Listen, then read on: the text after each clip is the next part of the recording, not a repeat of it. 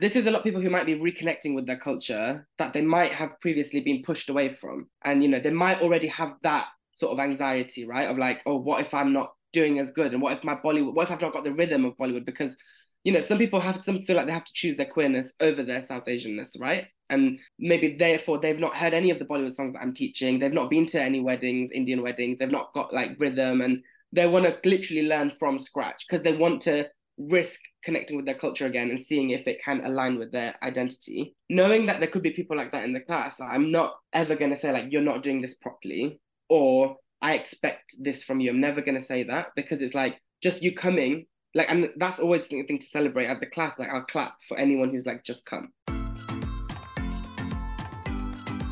Hello everyone, and welcome to Chai with Rai, a life and culture podcast diving into the mindset and business of being a creative.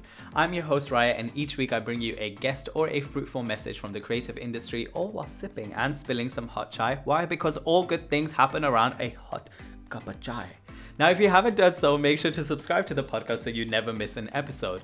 If you love this podcast and are listening to this on Spotify, Apple Podcasts, Audible, or wherever you are streaming this podcast from, if you could do me a kind favor and make sure to rate the podcast down below and share it on your stories, on social, and spread the word. It organically grows the show and connects us with listeners who haven't tuned in before. And overall, as I always say, it just shares the love. Also, if you haven't done so already, you can now become a patron, aka a supporter of Chai with Rai, by signing up on Patreon for £5, or as I love saying it in this accent, $5.50. Each month your subscription will help support the show, but also get you exclusive BTS footages, that is behind the scenes footages, and some extra juicy bits.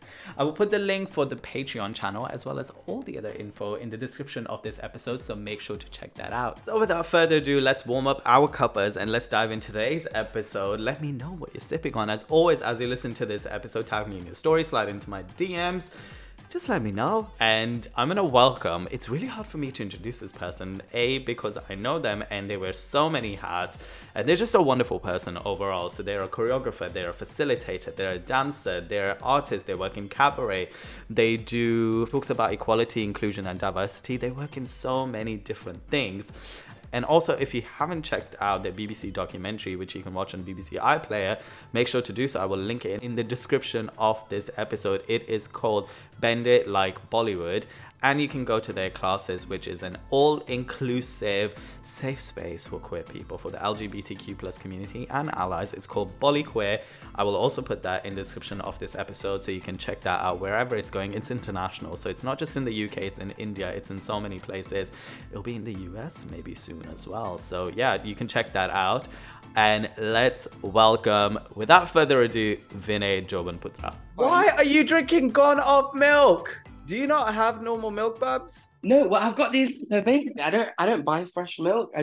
I'll tell you the tea. I had a gig recently. I knew you were gonna say that whenever you get a gig, you'll just take all the milk from there in the little packages, so you don't have to. Oh, I knew it. I do, and I got these tea bags as well. You know what? To be honest, I used to do that back in the day when we would have a gig, like even let's say at the Savoy or things like that, and we'll get like those fancy water bottles. I'll just take those, or like water bottles. I didn't know they gave water bottles. Like sometimes they would gigs. No, sometimes they would give like alcohol even, and I would bring the alcohol back, and I would just have bottles of like champagnes and wine and shit like that just sitting around. So when I used to go to people's birthdays, I would re-gift them. That's so smart. But I thought that's a fair game. I think it's part of the fee. Exactly. And at least feed us. My annoyance is like when we would do like wedding gigs, like at least, I don't know if I miss the dance life sometimes, if I think about it like that. Getting changed in like shitty little toilets or like tiny little cloakrooms, and then going on to perform whilst they're serving food. And then I don't know if I missed that. I missed the extra money, I will say that. But what, are you not performing at the moment then still? No, I've stepped away from that life. Unless like somebody really specifically asks me for something, but yeah, I don't do that. Oh, okay, that's interesting. I also think like you'll reach a point where I think you will, like a lot of people have reached that point who I used to dance with, that will just like step away and will just be like, why are you drinking it? Don't drink it. Because I don't think it's gone off. I think it's just the way that those milk packets come. But there's like little bits of milk floating around in the cup. I just really want a milky tea. I don't want to have a black tea. Who the fuck has black tea? Am I allowed to swear on this? Yeah, you can. But why can't you just get like a herby tea? You don't have any herbs? I've got a green tea, but that's so boring. I just, you know, when it's like nighttime, you just want a nice milky cuppa. I'm having a nice, I'm having like an adrak cha. Oh, what? Like just ginger? Ginger, black peppercorns, agave nectar, and a bit of cinnamon. You know what? You're the kind of person to like fully have made that from scratch. I bet it's not even in a tea bag. It's not. It's in this. Yeah, you give that energy. I get that. Yeah, it's the millennial. It's the millennial versus Gen Z. You can do that shit, bro. Yeah, I really do think that you should make an OnlyFans account. I think you'll do well. Yeah, I know. Honestly, it's been on my mind. What I have don't you know. got to regret? What would you regret, genuinely, out of curiosity? Like, I don't know. Like my work coach recently has been like telling me to apply for jobs in the civil service, and I'm like, I don't know if those two go hand in hand, do they? you gotta get a coach that knows the ins and outs of you, because they just. The ins and outs. Well, yeah. If I tell him about my OnlyFans idea, I mean, you say that. When I was in Universal Credit, like people used to tell me, "Why don't you do this on TikTok? Why don't you do that? You're so creative. Like do shit like that." And I'll be like, really, that's good though. That's nice. "So I think you can. You just gotta find a good coach for yourself." Yeah. No, I mean the one that I've got right now is all right. The one that I used to have as well was she was a dancer, so she was really on it, and she was like proper like rooting for me to get all the dance gigs. Yeah, yeah. Right now, my work coach would be like, "What do you want? Like, what do you want to do?" And I'm literally like, "I don't fucking know." So it's kind of hard for them to like find me the right stuff because I'm also like very lost at the moment. Do you know what you don't want? Because sometimes even that is a starting point. Oh, well, so the thing is, like, I hope none of my prospective employers have listened to this, but like, I don't want Can a I job pause where, this? Do you want to pause this? no, no, let me just say it. I don't think it's that bad, but I just think that, like, I want a job that requires, like, no initiative at all. Like, I don't want to have to, like, be creative and come up with solutions to things that much. That's the truth. Because I'm, like, obviously, like, dancing and obviously, I'll never stop that, right? And I'm going to always enjoy that. Yeah. And like we have to think a lot of like choreographies and like we're thinking all the time and like making things up and like being really creative and also like talking to loads of people, like talking to clients or do you know what I mean? So like I feel like whatever job I'm in, I kind of want it to be like a very monotonous, repetitive. Someone says do this and then I just do it. And I don't have to like think about what to do. Yeah, it does. Do you not want the arts to be your full-time thing? I definitely do. I mean, Yeah. that would be amazing. Like I'm enjoying that's technically like with the support of the UC, that's technically what I'm doing at the moment. But like it's I don't know, I think it's just that fear in the back of my head always. That's probably like been ingrained in me that sometimes it's not gonna be as stable maybe and I guess that fear like still exists in me a little bit, even though I wish it didn't. I think there's interesting perspectives for you to monetize of certain things and think about it if you would want to as business with a lot of the things that you're doing, like the conversations we've had in the past. I'm also interested why you haven't gone to like Bit and Peach. I have well recently I've been doing some work like well I did one gig for them for Brighton Pride. Yeah. And then I was also performing alongside them at a wedding recently, and like I love all the Bits and Peach crew, and like we've spoken a lot. I need to just sort of reach out and sort of see how I can get more involved. They've always been very like lovely, and they've always said like like we love your work, and we can do stuff together. And you know most of them as well, so like it will be like a slot in as opposed to I don't know going through their stuff that they make people go through sometimes. Yeah, definitely. I feel like sometimes you just have to message and like just ask and be like, do you have any work for me, or is there anything that I can do to I collaborate with think you? just message them and just be because like they have really stepped into like knowing a lot of the artists that they have now and the collective that they hold. It's no longer just about like cabaret and drag. It's about like supporting and doing things that are outside of that. So I know like they've gotten people film gigs, TV gigs, commercial gigs, Oh wow! Oh my introduced god, that's them amazing. to like I don't know so many other things. So I think there's definitely scope for if you're in that space talking about Yeah. that. In 5 seconds, what are the three things you do before going to sleep? Scroll in Instagram, brush my teeth, make tea. Well done. All right. You performed at Just Bollywood 2019 as part of KCL's Dance Society. I watched the video. And two of my highlights in that performance are not only obviously knowing you that you were in it, I also think that was the year that I went to scout some people. Oh, so Was clearly that the, I didn't do that well then, did I? was that the year that they had the Indian team come through? Or was that the year It was, before? it was the year of the first year that they introduced like the head-to-head competitions between uni. So like me, I think Kings and Imperial got like Mamma Mia, and we were like head-to-head competing, but also competing in the whole competition. It was something I like that. think I think I might have gone then in 2017 because that was the year that I remember the team from India came and B Funk were there Oh judging. yeah, it wasn't B Funk wasn't there. Okay, well, anyway, back to the question. You performed at Just Bollywood 2019 as part of KCR's Dance Society. One of my favorite bits in the freaking, and I find this as a pet peeve whenever I find like university performances, is there's a breakdown that happens. The boys' side is on one side, the girls' side is on one side, and there's a girl who accidentally forgets a spot and is like here. And though the boys are performing, she's shuffling as the boys are performing, thinking she's Sly onto this side. I'll show that clip after. It's one of my favorite bits. But however, the entire piece follows this storyline of the fact that the girl is getting married and she wants to find her dad, if I'm correct in saying yes. And there's this scene in it where they're at the club. Okay. And you perform to a remix of Ramta Jogi. Yeah. So my question to you is this: three things that stand out in your head when you have, let's say, become under the influence and have lost like all inhibitions and have been either in a club environment, in a house party environment, anything. What are three moments that stand out for you? And can you please tell them? So I realized, like, I think for me, one of the things that makes me realize that I'm a bit drunk after I've had a drink, whenever I like go to the bathroom, or like if I'm in the club or if I'm like at a house party and I'm in the bathroom, I have like really intense moments in the mirror. So like I'll see myself in the mirror and I'll like start seeing myself as a whole other individual. And then I'll like pull a face at myself to see if it reacts. And then I'm like, shit, yeah, I'm definitely pissed. That's like the moment that I know that I'm drunk. And it happens every time. But like you're like flirting with yourself, or it's like No, an out I'm of not, body I'm not, experience? I'm not flirting with myself. It's just intense because I'm having this like out of body experience where I'm like, who is that looking at me? I feel this weird sense of like, I feel this weird thrill of like, whatever I do now, like whatever I do now controls what that thing in the mirror does because that's me. It gets really existential. And then that's the moment where I know that I'm drunk. Okay, great. And is there any memory that stands out for you, like getting white girl wasted or like something that was really important or something like that? Give me two really juicy memories. I think all of first year uni, which is why I got a 2-2 in the end. But anyway, I I was got drunk. 2-2. 2-2 is fine. I scraped my 2-2. I got a 51, love. Yeah, no, I was just smashed throughout all of it. I remember one night, I wasn't like white girl wasted, but I was pretty drunk and my friend was trying to give me water and there's a video of me just like getting the water and just like fully missing my mouth and like pouring it over my right shoulder. And then another memory, my friend literally sent me this video the other day. I could send it to you because it came up on her Snapchat memories. But it was it was really hard. Like as a student, like I was trying to save so much money and I was trying to save so hard. And I remember like most meals after a night out, I'd get like a tortilla wrap, spread like tomato puree on it, and like just chop up like olives. And I'd be like, this is my pizza, but it was like the shittest version of pizza ever because it was literally just like a wrap with puree and olives. But yeah.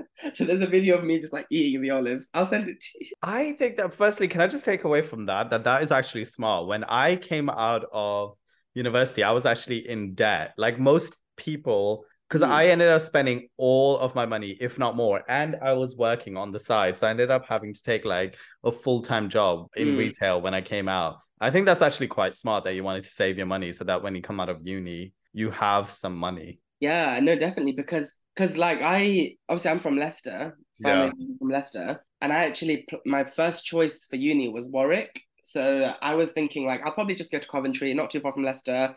Financially, I'll be fine. King's was my insurance choice. In myself when I thought I'd be getting into maths at Warwick because their requirements were like 3 A stars and an A. That didn't work out. So then all of a sudden, with a month to go to uni, I'm like, shit, I'm moving to London. Like I'm moving to London. That was never part of the plan. I don't know why, but I was a bit like delusional and I thought I'd get the grades for Warwick. So then I was like, I'm going to have to figure out how to survive in London. I kind of realized once I was in London that I want to stay in London after I graduate. And then that meant I had to start saving the pennies in first year of uni. Did you do any full-time or like side hustle work whilst you were studying or nothing? I did an internship in second year of uni and that was quite good. That was through my uni for a charity called Opening Doors. But it was like a research internship. All right, your second question is, you're from Leicester, Indeed. and now you're part of a famous alumni of people from Leicester. because there's lots of famous people apparently from Leicester, especially brown people. True. And So we're South Asians. exactly. So in 5 seconds, name 3 well-known people who originate from Leicester. Go. David Attenborough. Give me extension, 30-second extension. Famous people from Leicester, no. Oh, Gary Lineker? Yes, yes, well done. I'm just thinking footballers now. Well, there's somebody who is, if I don't know if you've ever made this connection, but somebody who was in related to the title of your documentary who originates. Oh, the person who, what, is it the person who made Bend It Like Beckham? Not Gorinda, but you know the girl, Parminder Nag. Yes, that was She's, on the tip of my she's, tongue. did you ever make this connection? Because when you could just be like, I could have capitalized off this. You were like, oh, No, it's I like didn't know Bollywood, that. but No. like Beckham. I'm kind of sad that David Attenborough came to my mind before her. Well, you know what? And Gary Lineker, I know nothing about fucking Gary Lineker.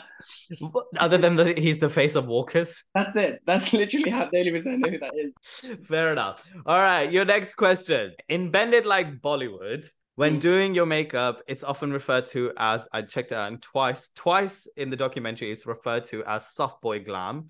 And when performing for your first time at a gig in Manchester, you're doing a performance to Chikni Chameli, describing it as an item, I'm paraphrasing this, by the way, as an item girl song. And then when you talk about like BollyQueer and things like that, you talk about like how certain moves are masculine, certain things are feminine. But you were really chuffed about the fact that you did Chikni Chameli in a blouse and everything. So taking out everything, we're now at a place where, you know what, the binary line and all of those things are fucked up. It's a level playing field. I'm producing a big budget film, like a big budget Bollywood film. Okay, I'm hiring you as my item girl. Okay, you're my item girl, and I come to you, I say, Vinay, I really want you to do 3 item songs in this film. And you get to pick out of all of the Bollywood songs that are out there, 3 remakes. I want you to do this. So, what 3 remixes would you do? Okay, so one song that I've always wanted to do is Fevicol. Fevicol, yeah, I think it's so sexy. I'd love to do that one. Yeah. I feel like if I had the skills for it, I'd love to do like Dilbar vibes. Okay. The old Sushmita Sen Dilbar vibes or Noora vibes? The new Dilbar, I feel. Because but I'd want to like know how to like do all the stuff that I want to do. You know what I mean? Got it. We'll work on this. I'm producing this. Don't you worry. You just give me the song. Okay, I'll make it happen for you. And then Saki, but the old one. Because you know the bit that's like Ishq ki galiyan. Yeah. That bit, and that's not in the new version, I don't think. I don't remember the new version as much. Yeah, I don't think it is, but that's my favorite bit of that song. But like, I think that bit would be really fun. All right. Okay. Let's make this happen. We're putting this in production. Item girl, Vinay. All right. Your last question is water apocalypse. I love asking this question of my friends. I have been watching Resident Evil, and I really think this questions people's skill sets. So imagine the world is coming to an end. Water is like taking over the world. It's water apocalypse. Okay, we have to survive. What current 3 skill sets do you possess to save yourself and humanity in this water apocalypse? Go. Can do item girl dancing to keep everyone positive and keep spirits high. I can give everyone a show. Number 1, great, as they're dying. This is such a peak question. It's really highlighting my incompetence. Come on, what skill sets do you possess? You're good at maths. I can swim. Like, I'm great. Great, yes, you can swim. You can save yourself. I can do like Mendy designs for those who survive as an incentive to stay alive. Oh, great. I have no useful skills in this situation. You've actually really scared me now, because if this happens, I'm just going to be doing mandal. You're doing Mendy as people are dying.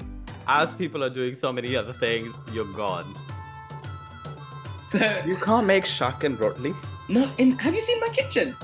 You can make rotli and shak on that. I set the fire alarm off. No, The room is so small, honestly. Vinay, I used to have that when I used to live at uni. I used to make stuff in that. Just let me be lazy. Challenging me. But you can, you can, right? It's just not. Also, do you not think that for one person, like getting the atta and making 3 rotlis for myself, like that's so not worth it. Rice then. By the way, I ate rotli for the first time in like 3 months yesterday, and I am so gassy. I don't know, like I'm so effing gassy. It is so bad Really, because what's in roti that makes you I gassy? think it's the wheat. I think it's the atta itself. Like, because I think I'm gluten intolerant in certain things. You So shouldn't investigate that. I should, but like, yeah, you could have rice. Yeah, I do have rice, yeah. But then it's the shack. Like I'm not that I can do it. It's just never that great. You don't know how to make you like it's can I say Guju food is the simplest food in the entire world. It requires like like you do a vagha and then you Mm. just add like any veg into it and then just add dhana jiru and it's the I easiest know. I shit. know on paper it's simple, but like I'll spend like 48 minutes chopping an onion and then like 10 minutes doing the little garlic and then like by the end of it I'm like not even hungry. And then you spend like an hour and a half cooking and then you eat it in 5 minutes and it's like what was the point of all of that? Do you know what I mean? No, I don't. My tiffin service, I actually think is roughly the same as prices if I cooked. You know what? Whatever makes you happy. But I just thought you were one of those that you could actually cook. Well, I can do like hash browns and stuff like that, like and like sausages and mash and all that. No South Asian food. No, not at the moment. Like I'm learning. I'll get Yeah. there. I'm gonna just blame it on the size of my kitchen. When I've got a decent kitchen, like you know, when I can like dance around the kitchen and like pop Alexa on and have a glass of wine whilst I'm cooking, like that's the next phase of my life. I'm not there yet. I still feel like you can do that. But you know what? You do you is what I'm saying. You do you. Should we get into deep, meaningful conversations? Okay, yeah, sorry. Yeah. BollyQueer, let's talk about it. How did you come up with the name? What do you feel like is the biggest lesson you have learned about the business of running classes from your first class to now? And then your third question is, what do you feel like you've learned about yourself throughout this entire journey? Oh my God, you really ask the questions that other people don't ask, innit? I feel like the name, obviously, it's a thing, right? Like a lot of classes have Bolly in them, and I think that makes sense because it sort of like says what it is on the tin and it like explains what it's about. And I think I really wanted the name to not be like subtle about the fact that it's for queer people because I Mm, feel like a lot of spaces are we welcome queer people and we celebrate queer people, but like that's not the main focus, right? But I wanted this to be like this is for queer people and we welcome allies. Like it's switched. Do you get what I mean? Like allies are yeah, welcome into our space, but the queer people are at the center of this. So I knew that I wanted either LGBT or queer to be in the title, and sure. I don't think Bolly LGBT's got the same ring to it as Bolly queer. You know what I mean? Bolly. Yeah, it doesn't roll off the tongue quite as nicely. And then I said BollyQueer like to my friends, and like I think we all kind of was like, oh my God, that sounds amazing. Like let's go for that. My friends helped me with it a lot. Where was the first class? Was it a class house? It was, yeah, the first class was at the Common Press, the Glass House, and that was 2 years ago. 2 years ago. And how many people were at that class? Like, how did you go on about like marketing that and getting people? So at the first class, there were 6 people, and I think like 3 of them were like my best friends. So it was like it was hard, I think, to get the word out there about it originally because there was no like nothing that I had to like. I didn't have the means to like do like any big like marketing stuff. It was all like word of mouth and Instagram. And I think obviously what was really nice is like other queer groups were like really nice in terms of like helping me out with sharing it on their pages, sharing it with their networks. And I think that's how it started to reach people. But I think its growth mainly after that was word of mouth, just people telling friends about it.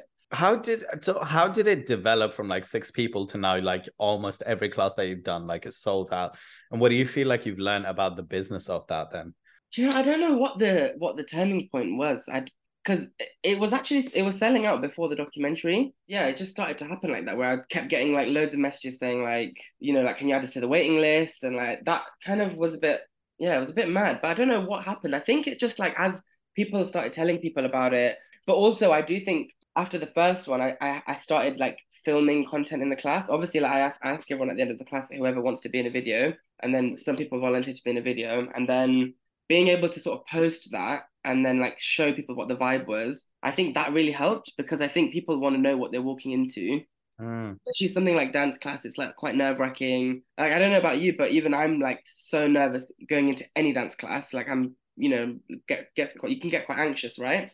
So I think people being able to see one, the level of choreography, but two, just that like it's all about having fun and it's like you can tell that everyone's kind of happy, enjoying themselves. I think that really helped. And I think that's why it maybe got more attention after I was able to get more footage and sort of share the vibe of the class. What have I learned about myself?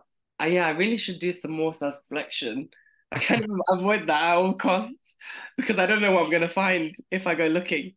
I think, I've learned, like, I think it's been quite hard for me to, like, admit and, like, come to terms with the fact that I'm, like, good at facilitating spaces and, like, I'm able to do it. I think that was hard at the beginning. Like, for the first year, probably, I still feel it a bit now, but, like, especially for the first year, it was the exact same amount of nerves every single time I taught a class. And I was, like, to the point where I'd feel like sick with nerves. I'd be like, I'm so scared, I'm so terrified. I've got to stand in front of 30 people and present and talk and do my best to make them feel comfortable.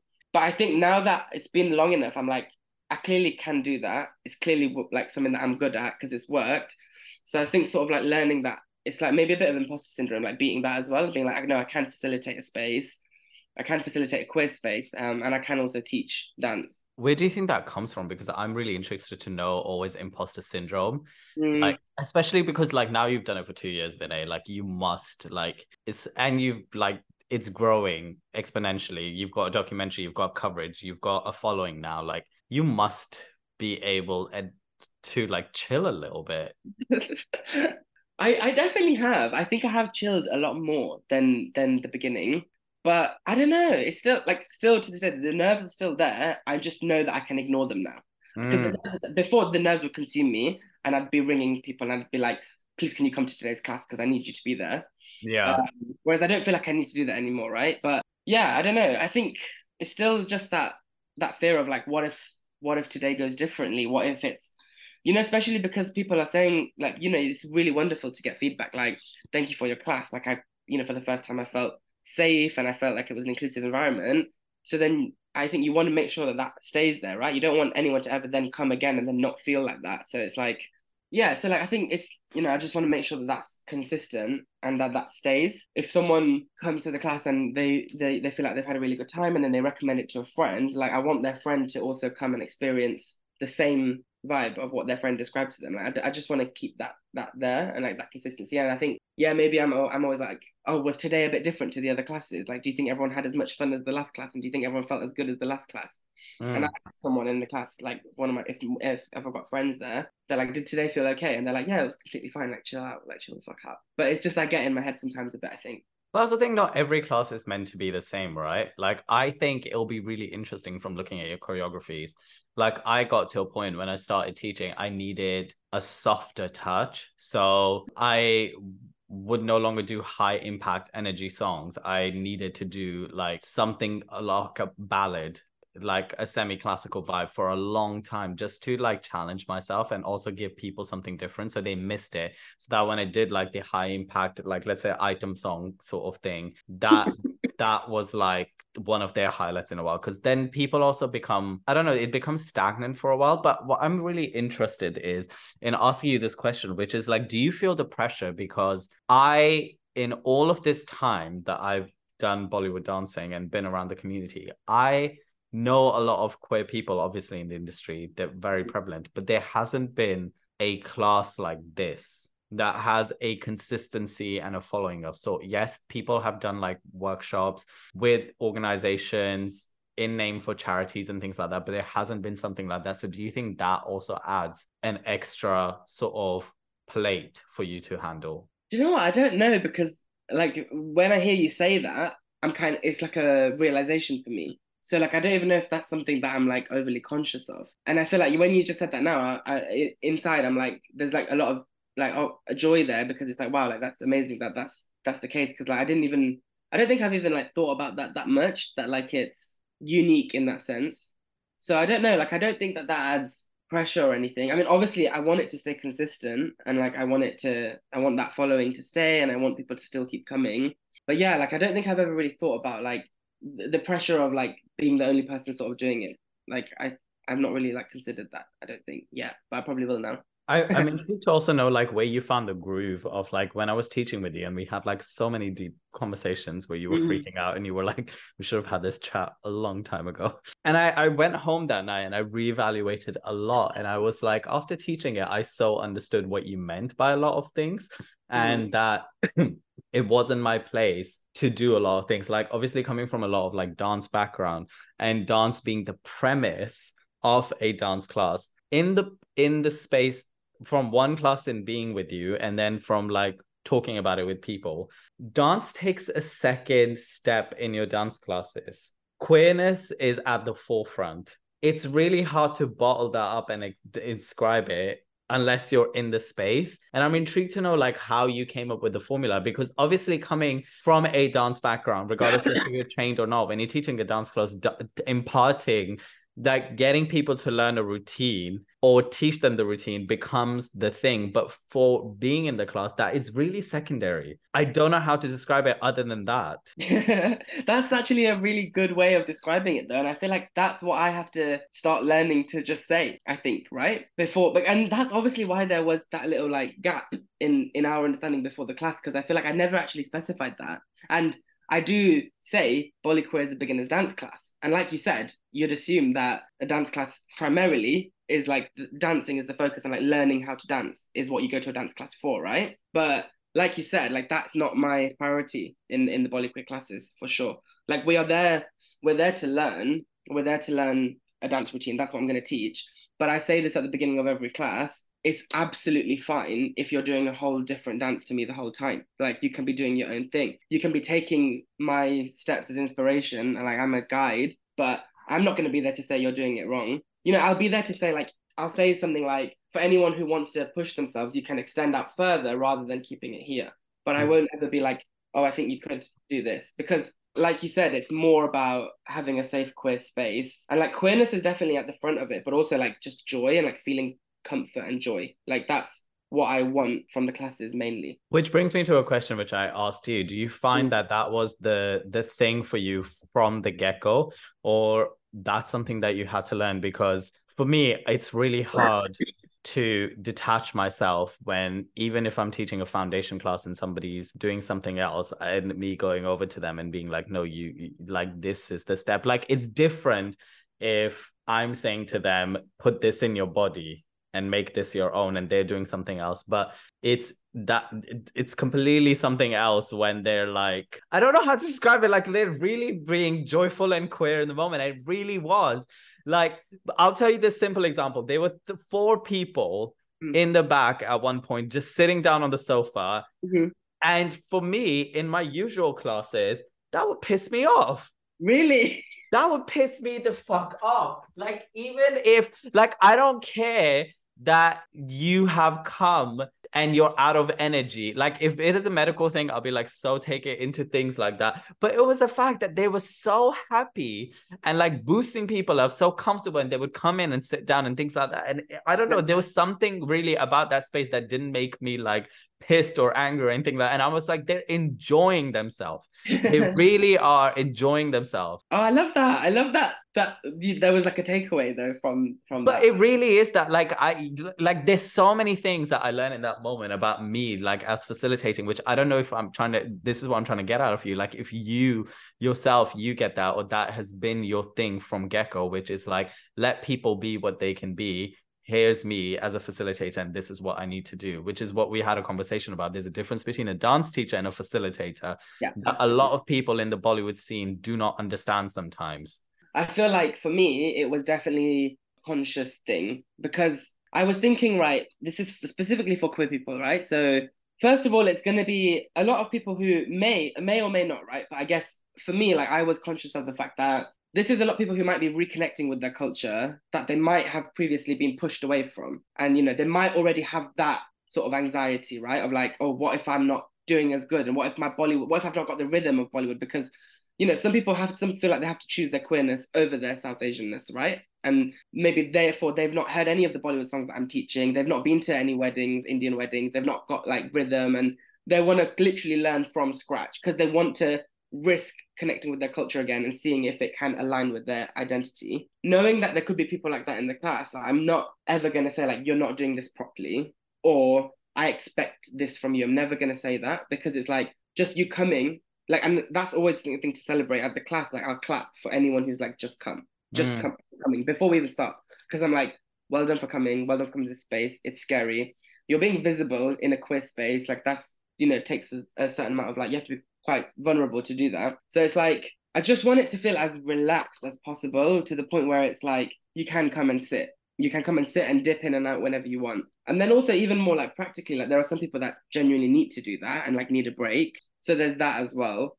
But, I feel like that's just my approach and that's the way I've done it. But there might be people who have stopped coming because of that, and because it's maybe too relaxed for some people. Maybe there are some people who also come and think like, no, I want to learn how to dance and I want to improve as a dancer and I want to really like sharpen up, and this class is a bit too slow paced for me, or it's a bit too chill.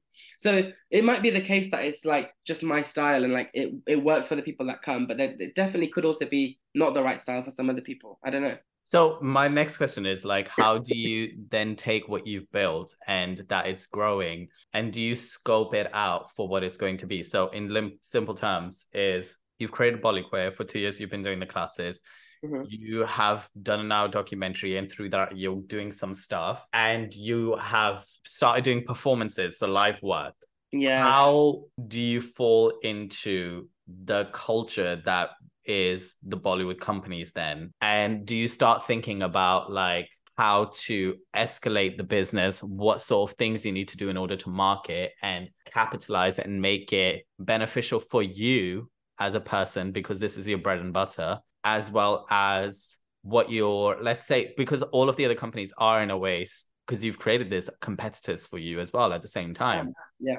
So yeah, do you have those thoughts, and like, do you have a plan for all of those things? I'm actually like so happy that you asked that question, because it's on my mind a lot, especially at the moment, because it's all fairly recent. Like, professional bookings are all fairly recent for BollyQueer. I'm like still in the process of putting it all down on paper and like thinking about it and getting it all out. What I would say, like, first, so obviously this is where things like, obviously it's like, BollyQueer is a beginner's class. BollyQueer started off as a beginner's class. So first of all, it was beginners, and it's, like just about having fun, and like, obviously everyone still learns dance and everyone still looks amazing and like comes out with something. But it's, again, like I said, I'm not like critiquing or like giving improvement. So then I think one thing that I've had to think about is like, for professional bookings, the fairest way for me to then like sort of get a group of dancers together who are like wanting to do professional performing, and like interested in improving as well, and like learning perhaps like faster paced choreographies, or maybe even just like different styles of South Asian dance for performances and stuff like that.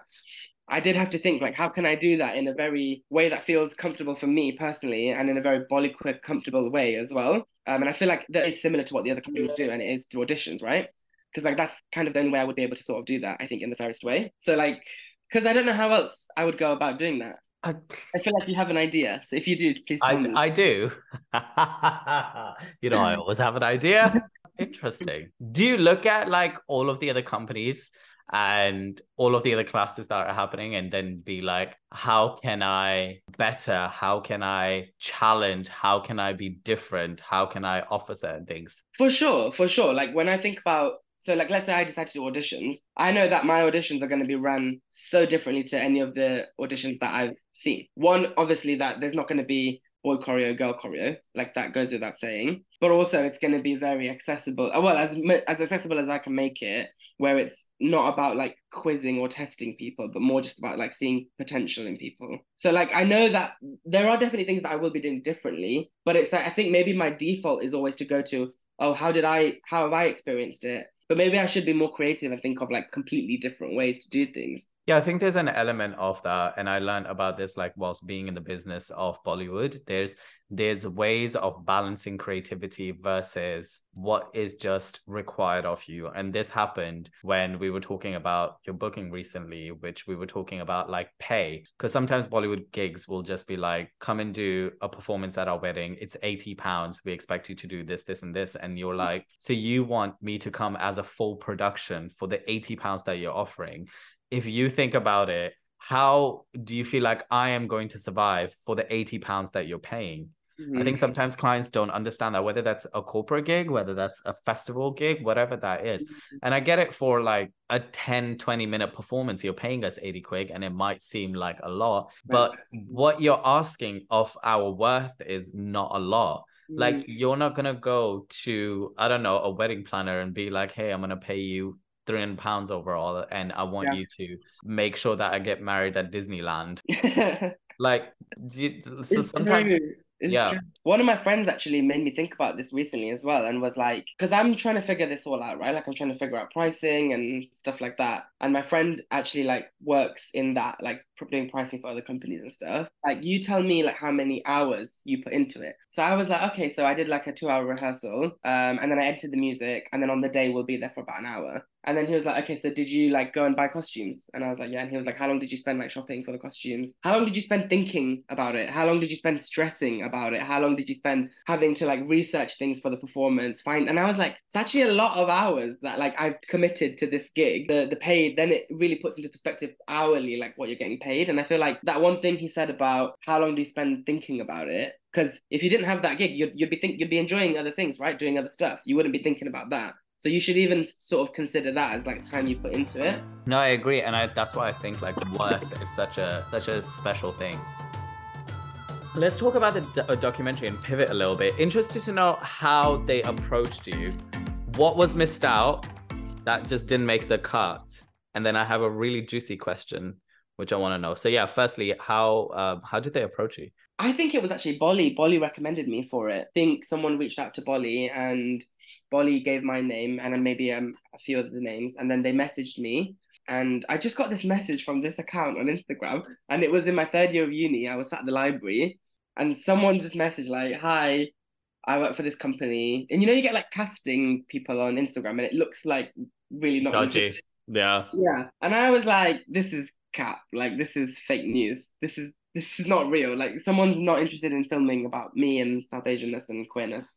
By the way, that's what it originally was. Like, that's what originally I was told. Like, all I was told was that, like, it's about queerness and South Asianness. And I was like, tick and tick. Like, I do fit into both of those. But this could definitely be a good opportunity, but I just couldn't believe that it's real. But I was like, let me just get on the phone and see what happens. And then we had a phone call, and yeah, the person I was speaking to was like super lovely and was like, you know, we're just really interested in your story and would love to just have a chat with you in Manchester. And I was like, oh my God, am I going to go to Manchester to like meet these people that I like have heard nothing about? But I was like, yeah, I did like obviously a bit of research, and I was like, no, this all looks legit. And then yeah, they did a bit of filming, and they filmed like a 5 minute like teaser just of me like doing some dance and like talking about BollyQueer and my journey. And then they pitched it, and then yeah, it got commissioned by BBC Three. And then I was like, shit, I think this is all real. So I think I'm gonna be on telly. And then it happened. What were the parameters that they set around? Like, obviously, the whole concept of it was like you setting up a class in Leicester. But was that even a part of a conversation, or you were like, oh, I want to set up a class in Leicester, so that makes it goal orientated? I think they kind of got to know me a bit and like know about my plans and like my thoughts on BollyQueer generally. I think it came up that obviously I've got family in Leicester, and I've got some family that I'm estranged from in Leicester as well. And like we just started to talk more about it. And then I think the idea sort of came about, like, you know, I was sort of thinking out loud that like that's why I've set up BollyQueer in London, and you know, I wouldn't really take it to Leicester, but it is something that I'd like to try one day. That's when then the idea came about of like, maybe that's what we can focus on then, like that can be the journey that we follow, is you trying to do that, if it's something you want to do. And I was like, it definitely is something I want to do, and if I'm going to do it, it'd be nice to like have a, you know, community of like, even the people that were filming just doing it with me have made me feel a lot more comfortable doing it. And I was like, yeah, no, I want to do it. It's always something that I've wanted to do, right? I mean, because the long-term goal for me is to do it everywhere. Every time I go on holiday, I end up doing a class, and it's never in the plan, but I'm like really keen to just try it everywhere I go and like spread the joy wherever I can, right? If possible. So like I did one in India. Yeah, I did one in India, and again, like that wasn't part of the plan. It was like I was there for a wedding, and I was just there like for a bit of a holiday as well. And then there's something like itching me, like just do it, like just put a poster out and see if anyone's interested. And I'll never book a studio. What I'll do first is just put a post out and see if anyone's in the area is interested. But then I was thinking like, yeah, like why have I not done this in Leicester? And I go back to Leicester all the time. The reason why I'm not the reason why I never really used to go back to Leicester that much was because I didn't have queerness there. I didn't have BollyQueer there.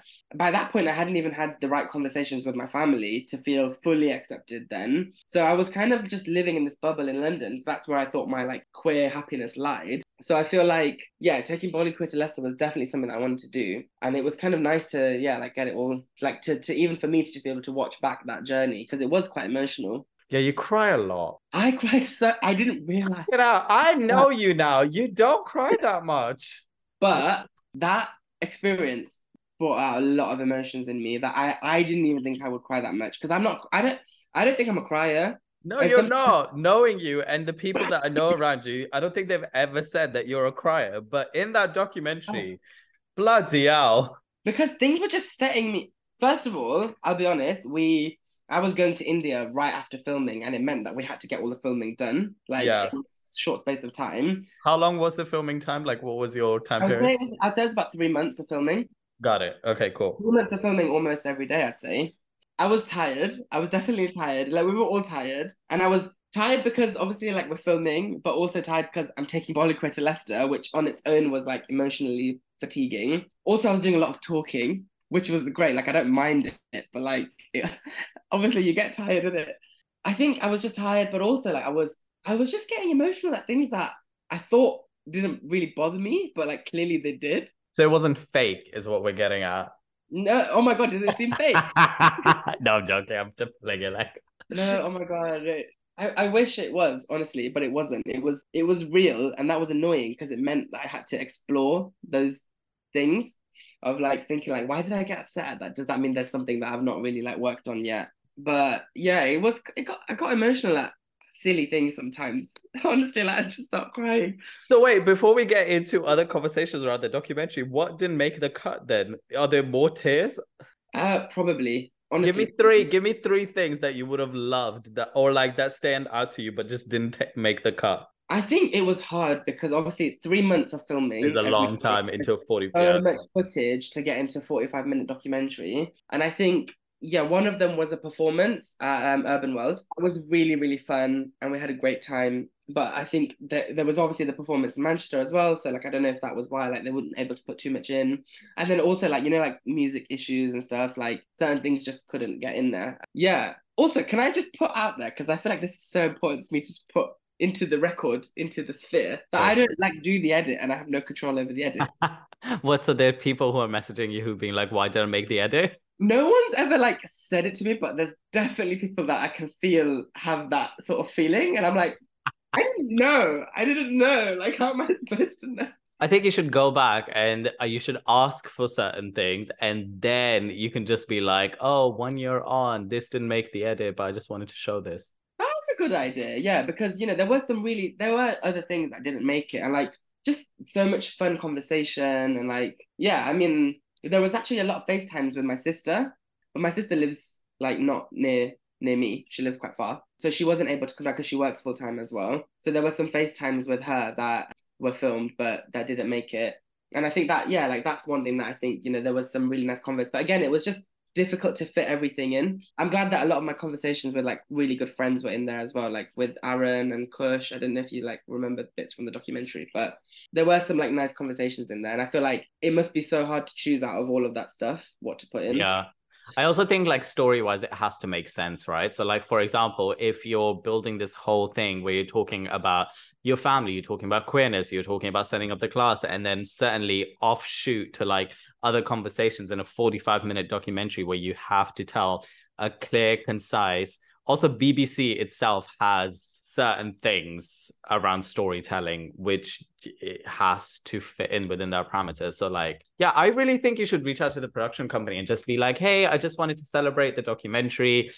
It reaches a milestone and things like that, and I just wanted to reflect, and I was wondering, this is the list of things that really stood out to me during the experience, and I was wondering if I could have the unedited version, and I just wanted to share it on socials. And it doesn't have to be like a thing about where it didn't get, like it's not properly edited to BBC. It can just be things about that were missed out. But I really want to highlight the journey that. No, that's a really good thought. And I don't know why I kind of didn't think that I could do that, but that's good to know that I can. So I probably will. And that brings it back to like where you're at right now and like the things that you did. But to a question which I would like to ask you, if you were to do part two of it today, what sort of reflections and things you feel like you would want to add to it, and in what sort of headspace do you feel like you'd be today at if you went back to that whole process? I feel like I'm a lot more comfortable now in like with I think at the beginning I was so awkward, like having a camera in front of me and like just that general like shyness and like just feeling a bit intimidated, like just but you know what I mean? Like, because just naturally I wasn't used to that. So I think like if I was to do it again, I feel like I'd maybe just be a bit more chill about it all and like hopefully cry less. No, we need more tears. We need CGI tears this time around. CGI tears, stop it. I don't know. What would part two even be about? I feel like I do always think that, like, because also some people who have seen it have messaged me and said, like, how do we watch the next episode? And I'm Yes, like, because it says episode 1, which is yeah, what short documentaries are like, how they are programmed on. yeah. And but that for me, it's like, okay, like someone actually is interested in like part two of this, like they want to see more. And I feel like there definitely is so much more now. Then like taking BollyQueer to Leicester was a huge milestone for me. But like since then, I've done it in India, I've done it in LA, and I'm like doing it in Bradford at the end of the month as well. So I feel like maybe people would be interested in seeing that. I don't know. But also I think another key like milestone is like the navigation of like turning into like a company and like doing pro gigs. That's all very interesting to me. I don't know if that's like television worthy, but like for me, it's quite interesting. No, I think it is. Even if like you got like things out of it, like how I said, first dance, and then it being about like a lesbian or gay or bi or trans or like, you know, all of the plus of the communities or like queer, like a wedding on that, and like I don't know, there's something and that attaches their line to it as well. For sure. Yeah, I So think that would be there's really interesting. or like doing it at Pride Festival. Do you know what I Yeah, mean? yeah. I think Like, that would be great. And I feel like another thing as well that I kind of forgot to mention earlier, you know, when you said like, what are you going to do about like this step to like doing performances and stuff?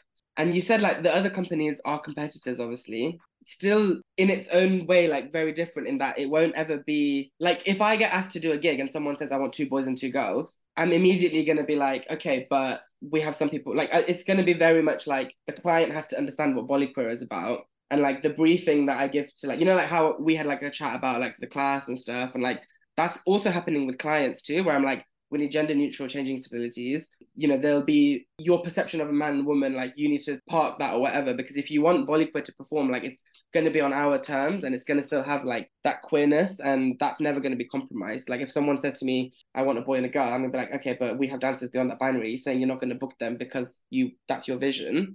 yeah. And if that is the vision, that is absolutely fine. Then like, but that's where I'd be like, the other companies are there. Do you get what I mean? And like, Yeah. Yeah, no, so right. And also like the performance is the product of what you're selling. So at the end of the day, I don't know, like if you have boys dancing together or girls dancing together, non-binary people dancing, and like all of those things, like those factor in as well. The costume factors in as well. So like, yeah, you're right. It has to be on your terms. I said this in the class as well. I was like, I'll be really intrigued how it progresses because the space is so much populated with female heavy classes in the Bollywood scene, especially in central London, and B, they're very much tailored to a heteronormative sort of construct of what dancing is meant to be. And yes, even though queer people teach it, and yes, I teach it, there's nothing wrong with that. But it'll be very interesting to populate this brand, this into lots of little things, and for it to be just be, and not for it to be just like BollyQueer. Does that make sense? Yeah, Like I mean, how amazing would that be? And like, how amazing would it be if other companies sort of started like noticing things and like maybe adapting similar approach? Like, that's what would be really cool, I think. also be pissed at that. I'll be like, no. Stick to your USP. Stop trying to copy everything. But like I'm happy to have those conversations. If anyone wants to come to me and say like, what do you think I can do to make my Bollywood company more inclusive? I am here for that. Like I'm so here for that and to tell you how because then I can come and I can enjoy it more as well myself. And so can my Yeah. students. You know what I mean? So it's like just little things I feel like, and I know it's difficult, and I do understand that there are like concerns of like, no, but the clients asked for this, the client wants this, like, and that's just the business. But like, I'm learning now that clients are happy. Like, even for non-queer gigs, no client is saying your girls need to wear skirts and your boys need to wear trousers. No one's ever said that to me. Clients haven't said that to me. I mean, that's just my experience so far, right? Maybe I'll encounter that soon. But like, we've had bookings for like park events, family events, events with kids, and they're like, no, we want BollyQueer to come and teach a workshop, and as BollyQueer. I think they know that they couldn't really ever say to me like, your boys need to wear trousers and the girls need to wear skirts. Like, think you just know, right, based off what our whole brand is. But like, if they ever did say that, it would be like a no from our end. Like, well, no, like that's that's not happening. I feel like other companies, I don't know, like I don't know. Do you think that there could be a step towards that level of what? I'm like, you're asking me. It's Yeah, I the kind of other want way to know. No, around. I'm actually really interested though. Like, do you think other companies will ever be able to reach that level of like LGBT inclusion? Yes, for a monetary and a business reason, not for an ethical reason. The current companies, and each one of them I know extremely very well, and I'll probably edit this out. Let's be honest. I might keep it, I don't know. But yeah, lots of companies that like you and I both know, no, they won't, unless it's for a business or monetary, some sort of reason or a movement reason. That's not their ethos. That's not how they work. And I've been in rooms with them where they've had meetings with like producers or clients, and how they even are programmed to sell, that's not even a thought in their head unless it becomes a certain thing. Okay. Yeah, Yeah. makes sense. No, Which is sad because like I don't know, you also like, I personally hate Bollywood costumes for boys. I fucking hate oh them. my God, yeah, they're always so bad. Fucking hate the shit out of it. I don't understand why we need a deep V.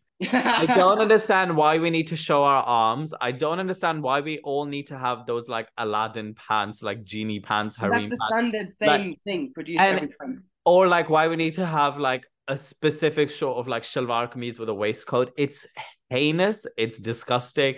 I get it. It's beautiful in certain things, and I wear shalwar kameezes and I wear like kurtas and things like that, and there's nothing wrong with it. But like, Yeah. so much creativity, like even with sherwanis, there's so much that people could be pushing. Like with girls as well, with girls' costume, it always needs to be like a lenga. They always need to show their midriffs, and the girls are always hella uncomfortable with showing their midriffs. And then the blouses are like either too big, too small, tacky as fuck. Need to like there's This is not the thing. there's a lot of shit that I don't like. Yeah. I fully agree with that. And I feel like it's been really interesting to think about because I've never really been in that position of having to choose costumes until now, right? Until the BollyQueer bookings have come through. So like me having to like curate costumes for dancers and also wanting to still be obviously like inclusive and not put anyone in any box. Like I've been sort of thinking like, how do I design costumes? How do I navigate that? Because I think it's fair for a client to want a theme of costume and be like, there needs to be some matching elements or like there needs to be some level of like, we look like a group without compromising our values and being like, boys are all wearing the same thing, girls are all wearing the same thing. So like what I kind of did was like, I gave all of the dancers for that gig, like I did a poll and I was like, you can wear like a top and trousers, a top and a skirt, blouse and trousers, or a blouse and a skirt, a blouse, like give everyone like a mix, so like a mix and match every single combination. Every dancer picked their combination. And it was like, it was interesting because it was like, it wasn't like some people were like, I want a blouse and a skirt. And some people were like, I want a kurta and trousers. Some people wanted a kurta and a skirt. Some people wanted a blouse and trousers. And it was like, even like top half and bottom half was like mixed in terms of the stereotypical Sure. gender. Yeah. Agreed. Because costumes can be so like different and they should be different. And then just with that, all I needed was that knowledge to then go and order everyone gold top half, everyone blue and pink bottom half, and you still have a solid dance team. Still, everyone looks amazing. Client is still happy, and also all of the dancers feel comfortable too because they're wearing what they're comfortable in, and they're feeling euphoria with their gender identity as well. Yeah, no, I so agree with you. I think it's the dance. I think it's really is like the Bollywood dance industry and like things like that. Like there's certain things that people work with, and that is what it is. And unless it becomes like a trend or things like that, people really don't want to change it. And the answer that I have always gotten is, well, it works, and I have a business and I'm making money. So like, what, like, yeah, why? Why do I need to change it if that is what the? And it's sad. It really is. That's such a shame because it's like there's room for everyone to like grow and learn. And Yeah, it's there like, will be again when there's a movement about it. And like people don't want to be the movement because they're scared of getting cancelled or not getting enough work or I don't know, being whatever. So unless it becomes a thing, it just isn't. Well, everyone, that brings us to the end of the episode. I hope you enjoyed part 1 of my 2-parted episode. I will be uploading part 2 very soon, so make sure to keep an eye out for that. If you haven't already, make sure to subscribe to the podcast so you never miss an episode. Don't forget to rate and comment on whichever platform you're listening this episode on. You can also now become a patron and a supporter of the show by subscribing for as small as £5, or as I love saying, $5.50 on Patreon. I will put all of the information of the artist and links in the description of the episode. Make sure to check that out.